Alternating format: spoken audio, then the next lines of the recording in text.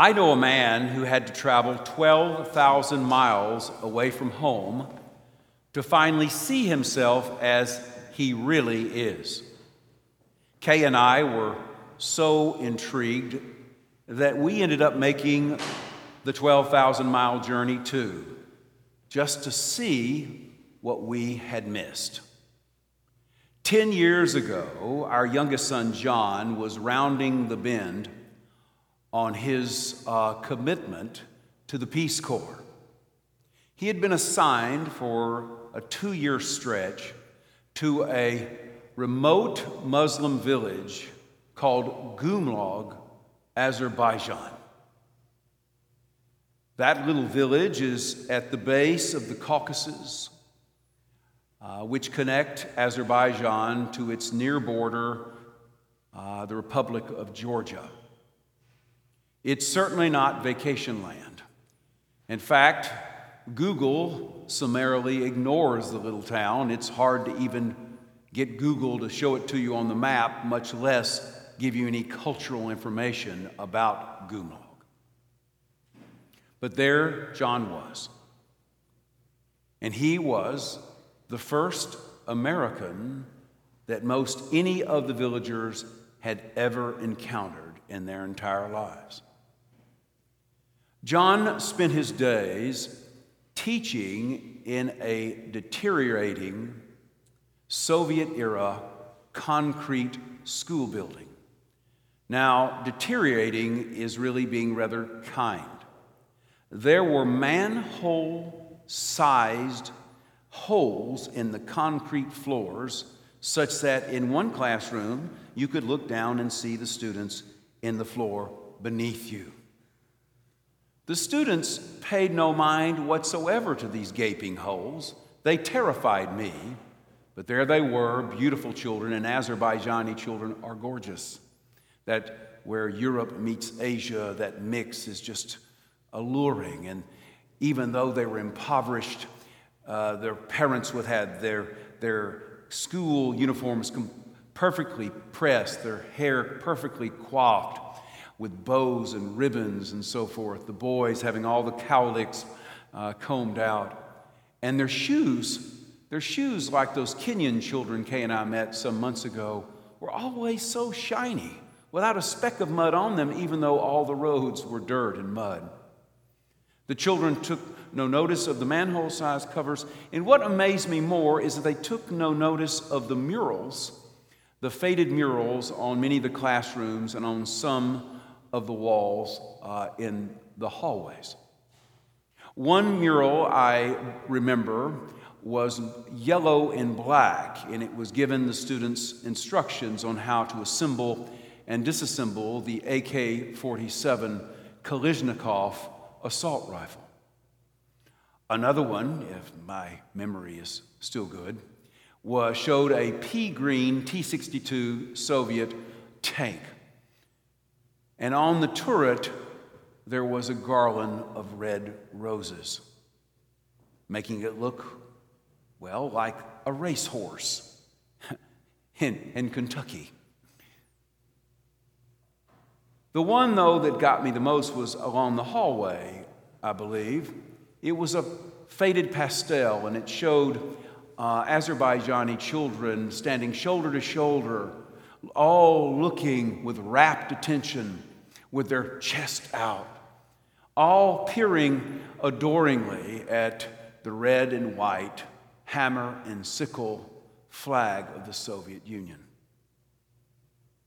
Which just brought to mind to me as I sat there listening to John teach that just 21 years before, those children's parents had been taught that Americans were their mortal enemies. But now, as I watched our youngest son, our baby, even as he got to the precipice of a question, just to the edge of asking a question, the children would all be at the edge of their chairs, waving their hands, going, "Mr. John, Mr. John, Mr. John." And not a single person in that school or in that village would ever consider Americans ugly again. What amazed Kay and me the most, though, is when we'd walk along the dirty streets of Gumlog, people of all ages would address our son in that adoring way, Mr. John. Even the Azerbaijani senior men who were very reserved and very dignified would sometimes stand up from drinking their tea and bow to him. But the thing I think that got us the most is that John put on his running shoes, which Azerbaijanis really couldn't relate with, and he would begin running around those dirt roads and paths all around the village. A posse of children would begin to run after him. And as he ran, they would be saying to him, "Mr. John, Mr. John." And I do believe that's when our son began to truly see himself as he really is. Because in that posse that followed him, there was the unmistakable message: you are beloved to us. You are beloved.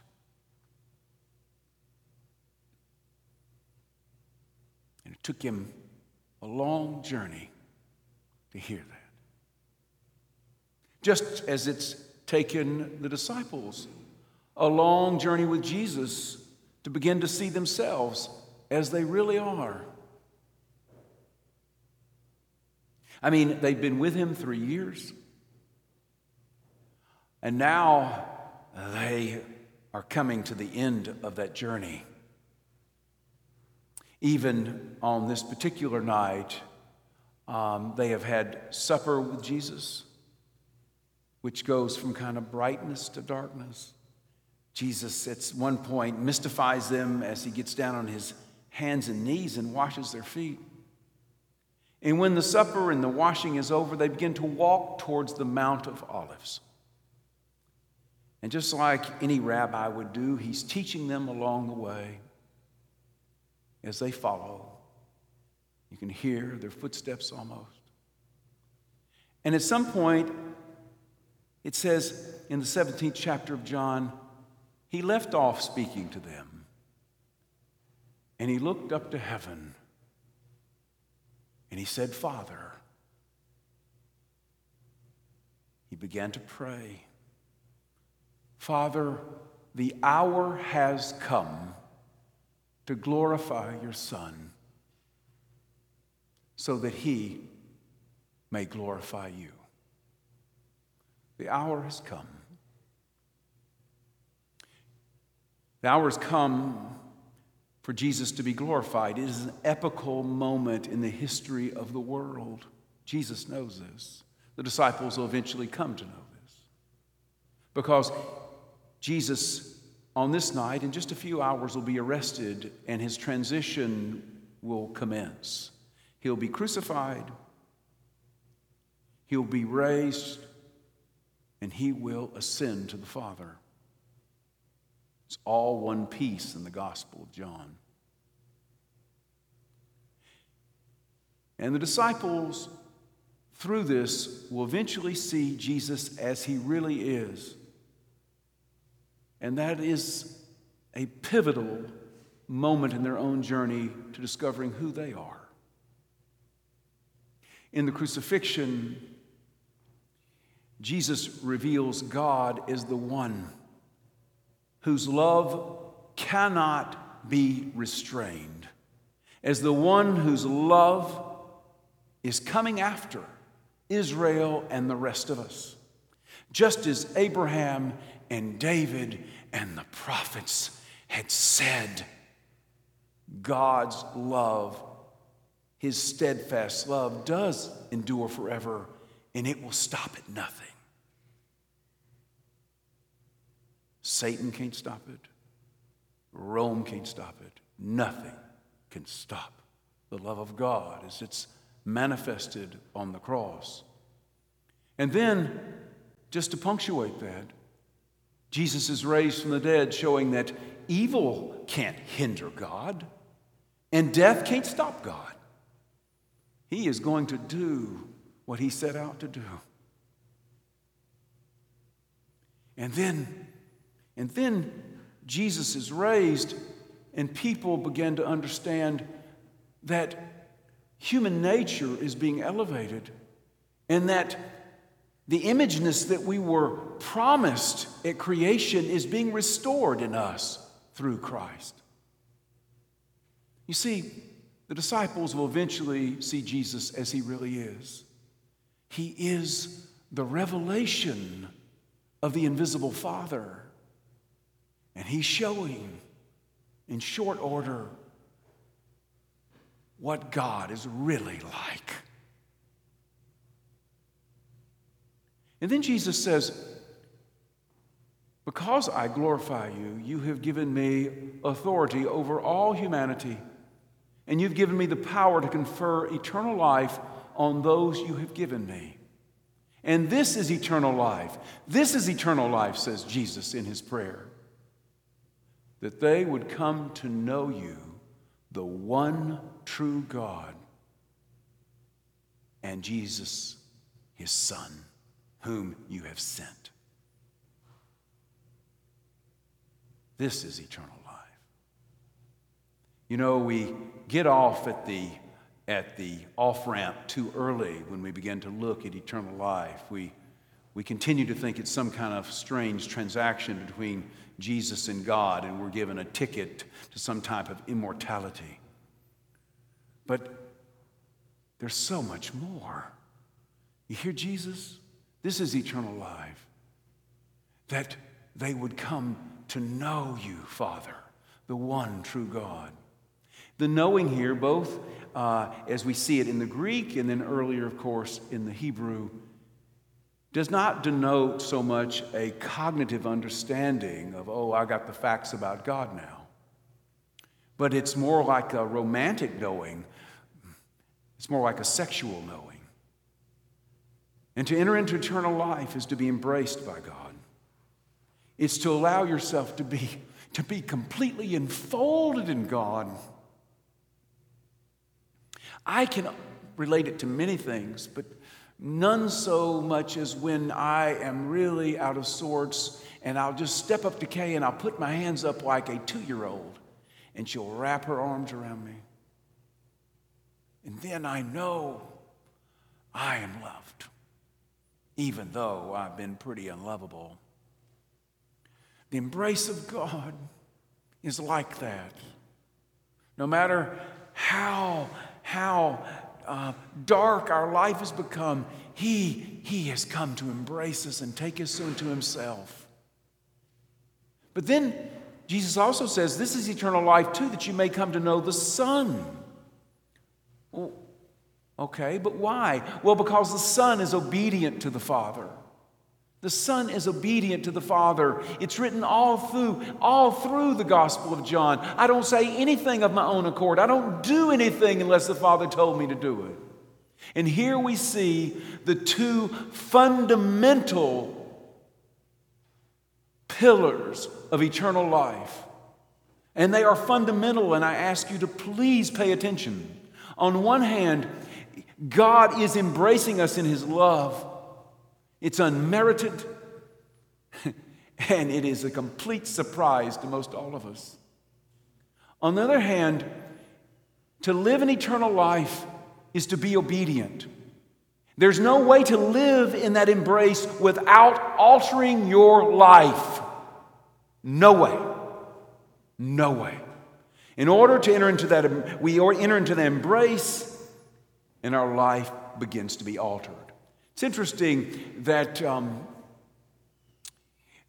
the prayer book used to read in the marriage rite, to love and obey till death do us part. It was like that for centuries.